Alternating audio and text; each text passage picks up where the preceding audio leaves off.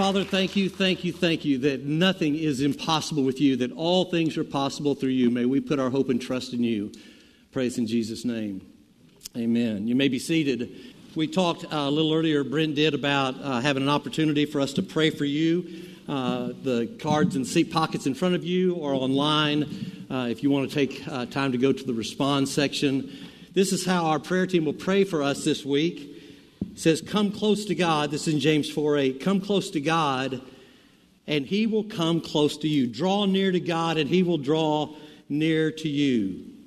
Wash your hands, you sinners. Purify your hearts, for your loyalty is divided between God and the world. And that typically is the issue that we have to struggle with, is trying to figure out where our allegiance happens to lie. But the beauty of this is come close to God and He will come close to you. And it would be a privilege and an honor for us to be able to pray that you would draw near to God regardless of what is going on in your world, that you would draw near to God and know that He will draw near to you. Father, may all of us put our hope and trust in you.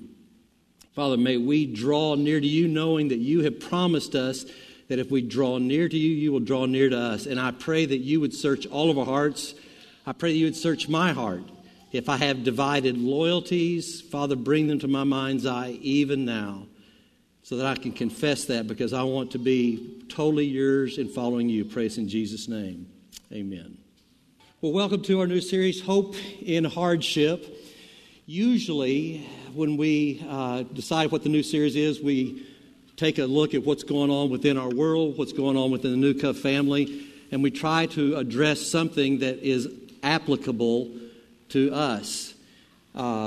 This time we decided to take a break and address something that none of us are experiencing: hard and confusing times.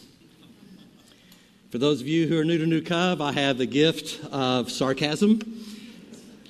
So we are so excited about the new series, Hope in Hardship. The background of 1 Peter, it fits so well with us. And we've chosen this book and we will stay in it for a while, because it has so much to say about us today. It was written during the reign of Nero. Nero was not a good emperor at all. He was finding people who were followers of Jesus. He was beheading them at the worst. And on the easy side, he would put them in prison and leave them there. Peter is addressing these followers of Jesus, knowing they're in this kind of culture where the culture is against them, and wondering what in the world are we going to do. And he calls them exiles. It's an interesting term, and we'll look at it more in depth later as we get into 1 Peter. But it means living in a land that is not their home. We talked about Scott and his desire to worship God, and he is in the midst of worshiping in the land where he actually lives and where we're all headed if you put your hope and trust in Jesus. That this is not our home. We're literally exiles. We're foreigners. We're in a place that doesn't belong to us. And the temptation for us is that we try to make this our home instead of recognizing that we owe our allegiance, as in James 4:8, we owe our allegiance to someone much greater, and that is Jesus Christ. 1 Peter 1. So get your Bibles and turn to 1 Peter chapter 1. I'm going to give a quick overview of it. Quick is a relative term for a pastor. 1 Peter 1, verses 1 and 2. This is from Peter, an apostle of Jesus Christ. I'm writing to God's chosen people, so he's writing to us. He's writing to people who have given their heart to follow Jesus Christ. I'm writing to God's chosen people who are living as foreigners, strangers, pilgrims, exiles in the province of Pontus, Galatia, Cappadocia, Asia, Bithynia. We'll look at verse 2 in a moment. It says, God the Father knew you. He chose you long ago. This is amazing. He made a spirit to live to make you holy or set apart. As a result, you've obeyed Him and have been cleansed by the blood of Jesus Christ. May God give you, listen to this, more and more frustration? No. More and more anger? No. May God give you more and more grace and peace in that kind of environment. Are you kidding me? And he's saying there is hope in hardship. So he's writing to these people, and you can see on the maps of Pontus, Galatia, Cappadocia, Asia, Bithynia, and it's Actually, if you just want to know where it is, it's right into modern-day Turkey is where they would be living at the time. So why 1 Peter for us? If I haven't already made a case for it, why 1 Peter would we want to take time and say, let God's Word direct how we live our lives? First century Roman world was as divided, if not more divided and divisive as our culture is today. And Peter has so much to say about how we live in a land that is divided. There were relational walls between Jews and Gentiles. You couldn't get any further than that. There were relational walls between men and women, and at that time between slaves and masters. And that is what dominated the society. Just try as hard as you can to think of a society that's divided. Take a little time now that you know.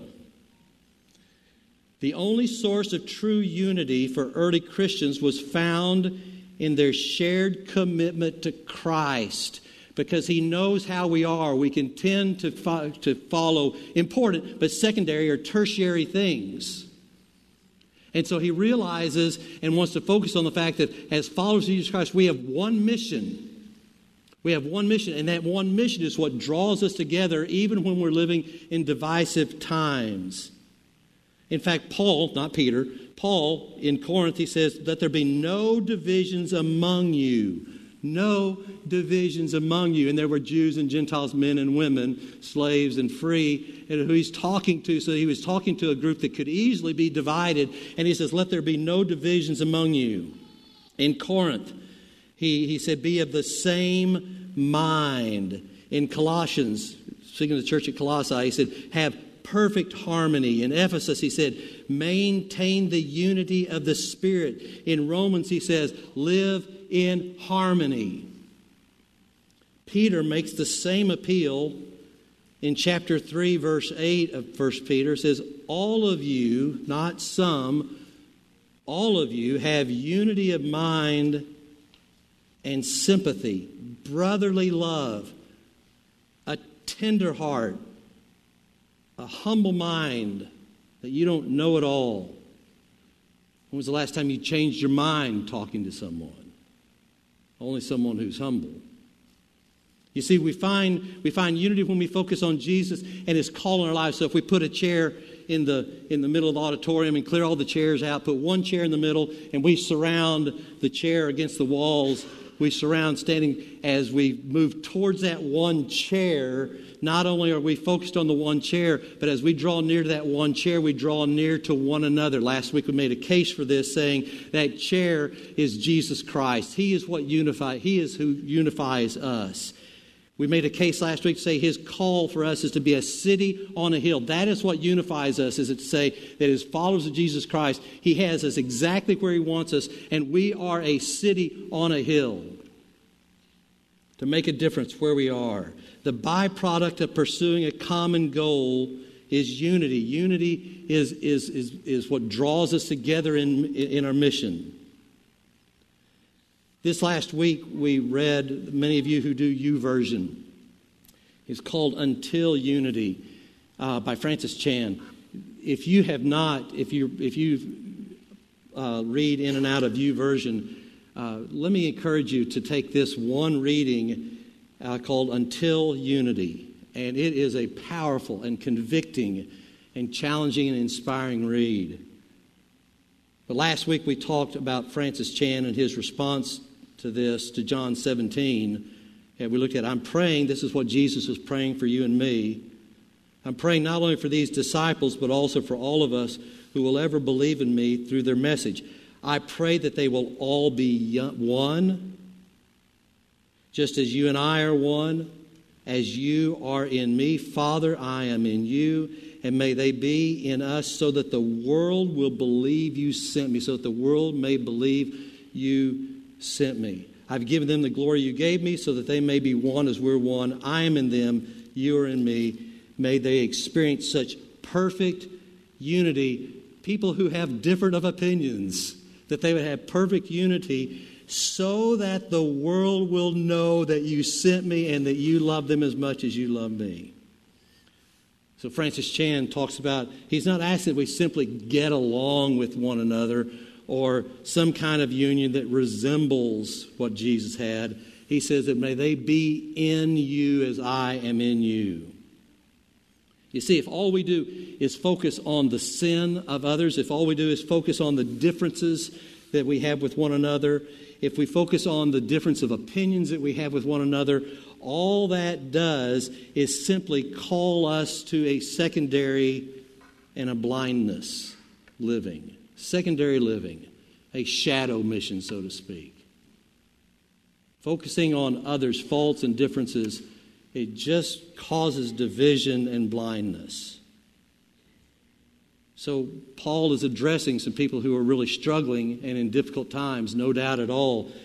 But also they were not just living in a divisive environment. Number two, they were experiencing some form of persecution for their faith. I'm going to run through this and then we'll hit 1 Peter as we go from week to week. 1 Peter 1:6, so be truly glad, there's wonderful joy ahead of you, even though you have to endure many trials for a little while. Look at this. So be truly glad, there is wonderful joy ahead, even though you're having difficulties. 1 Peter 2:19, for God is pleased with you when you do what you know is right and patiently endure unfair treatment. 1 Peter 3:14, but even if you suffer for doing what is right, God will reward you for it, so don't worry, don't be afraid of their threats. God will reward you. 1 Peter 4:12, dear friends, don't be surprised, don't be shocked at the fiery trials that you're going through as if something strange had happened. I can't believe that we're catching flack for our beliefs. Peter addresses how we're to live like a city on a hill when we're strangers, we're exiles, we're sojourners, suffering in our own land. And he says, I want to help you learn how to live a life filled with hope and joy. And that is what we're going to study about. Elliot Clark says this, it's about how we present the gospel and represent Christ when we lose our positions of when we lose our positions of culture, power, and influence. When the world has pushed us to the margins, when those around us oppose the message we're called to proclaim. And then he says, it's how we live a life of mission and hope when we're exiles, when we're sojourners, when we're strangers in our own land, in our own workplace, in our neighborhood, and even in our own homes. But Peter encourages them, remember chapter 4, verse 12, don't be surprised that there would be those who differ with you and give you a hard time. In fact, not only, it wasn't just those on their Facebook that disagree with them, but even their own friends. Look at 1 Peter 4:4. Of course, your former friends, those who have unfollowed them, of course, your former friends are surprised when you no longer plunge into the flood of wild and destructive things that they do, and so they slander you. Okay, brace yourself. This next part is a deal breaker. Brace yourself. This comes from Bible Project. If you've not ever introduced yourself to BibleProject.com, it does an amazing job of giving you background and history of each letter in the Bible and every book in the Bible. And it is an amazing thing. Here's what they said in 1 Peter as they introduced it. Persecution is actually a strange gift.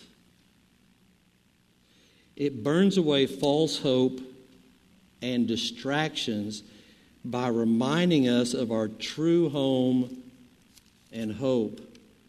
So paradoxically, suffering and hardships deepen our faith and make it more genuine. No, thank you.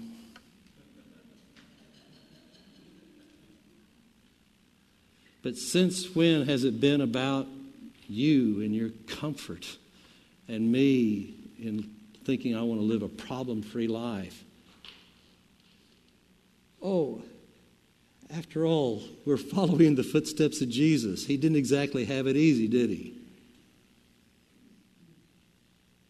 1 Peter 2:4 says, you're coming to Christ who is the living cornerstone of God's temple, he was rejected by people, but he was chosen by God for great honor. And in 1 Peter, you're going to see two sides of each side of the coin. One, Jesus is represented as the ultimate example of suffering. And two, Jesus' followers are called to emulate his pattern. We're called to join Christ, and that includes difficult times. And we're to live our difficult times in light of hope, that there is hope in times of hardship. I touched on verse 2. Let me touch on it once again. God the Father knew you. That's amazing. The Creator of the universe chose you long ago. It's not a mistake where you are today. His Spirit has made you holy or set apart or different, mature. And as a result, you've obeyed Him. Again, back to that James 4:8, that we don't have divided loyalties. And so we've chosen to be obedient to Him only. We've been cleansed by the blood of Jesus Christ. May God give you more and more, here it is, grace and peace in the midst of difficult times, in the midst of hardship, in the midst of living as strangers in our own land. Wow. Peter knew about the suffering because he had suffered. And he learned how to endure it with joy and hope. And that's how we're to be a city on a hill that lives a life that's different. In fact, I want you to take a screenshot of this next statement.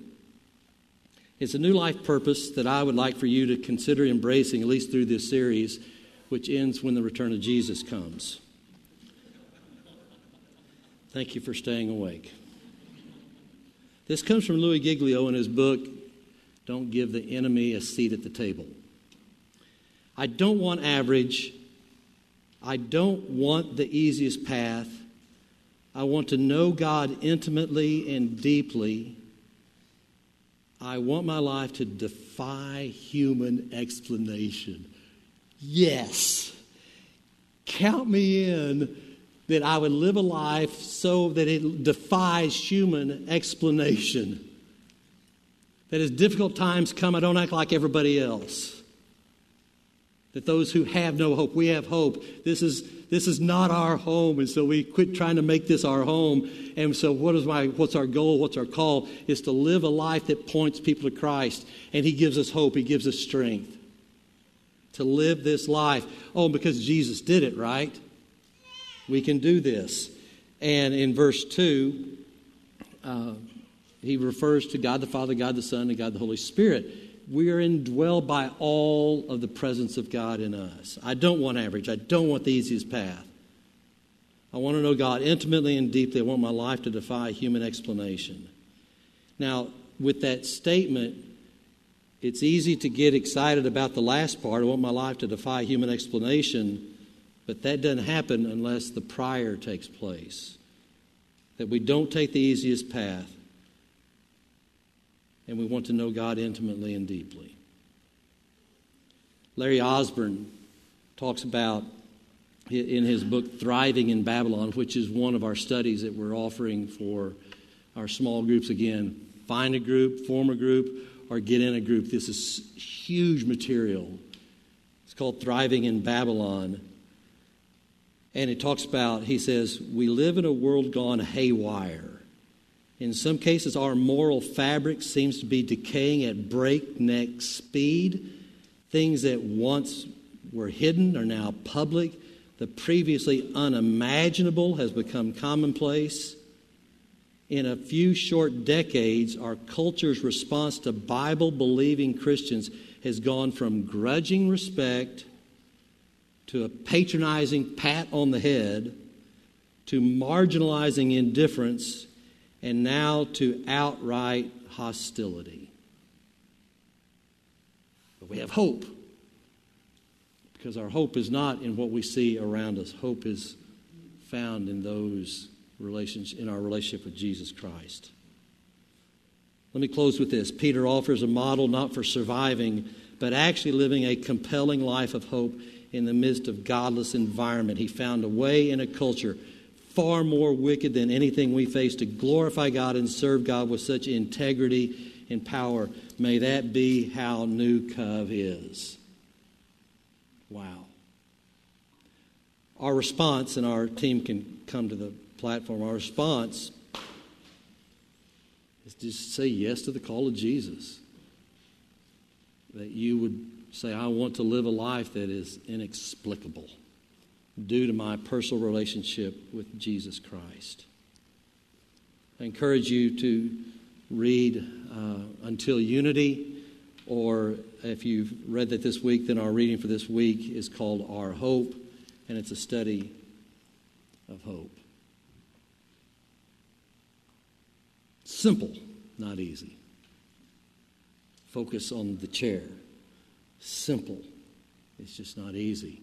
But we have the power of Jesus Christ living in us. May God bless his reading. May God bless us as we follow his reading. As we listen to our next song, it's an opportunity for you online to give. And as we leave, there's an offering box. And let me just say, New Cove, I'm so grateful for your generosity. You have stayed with us. You've been giving consistently, even when times have been difficult with COVID issues and all. Your giving matters, ever how little or how much you give. We are grateful for your giving. And so this is an opportunity for us to give our offerings.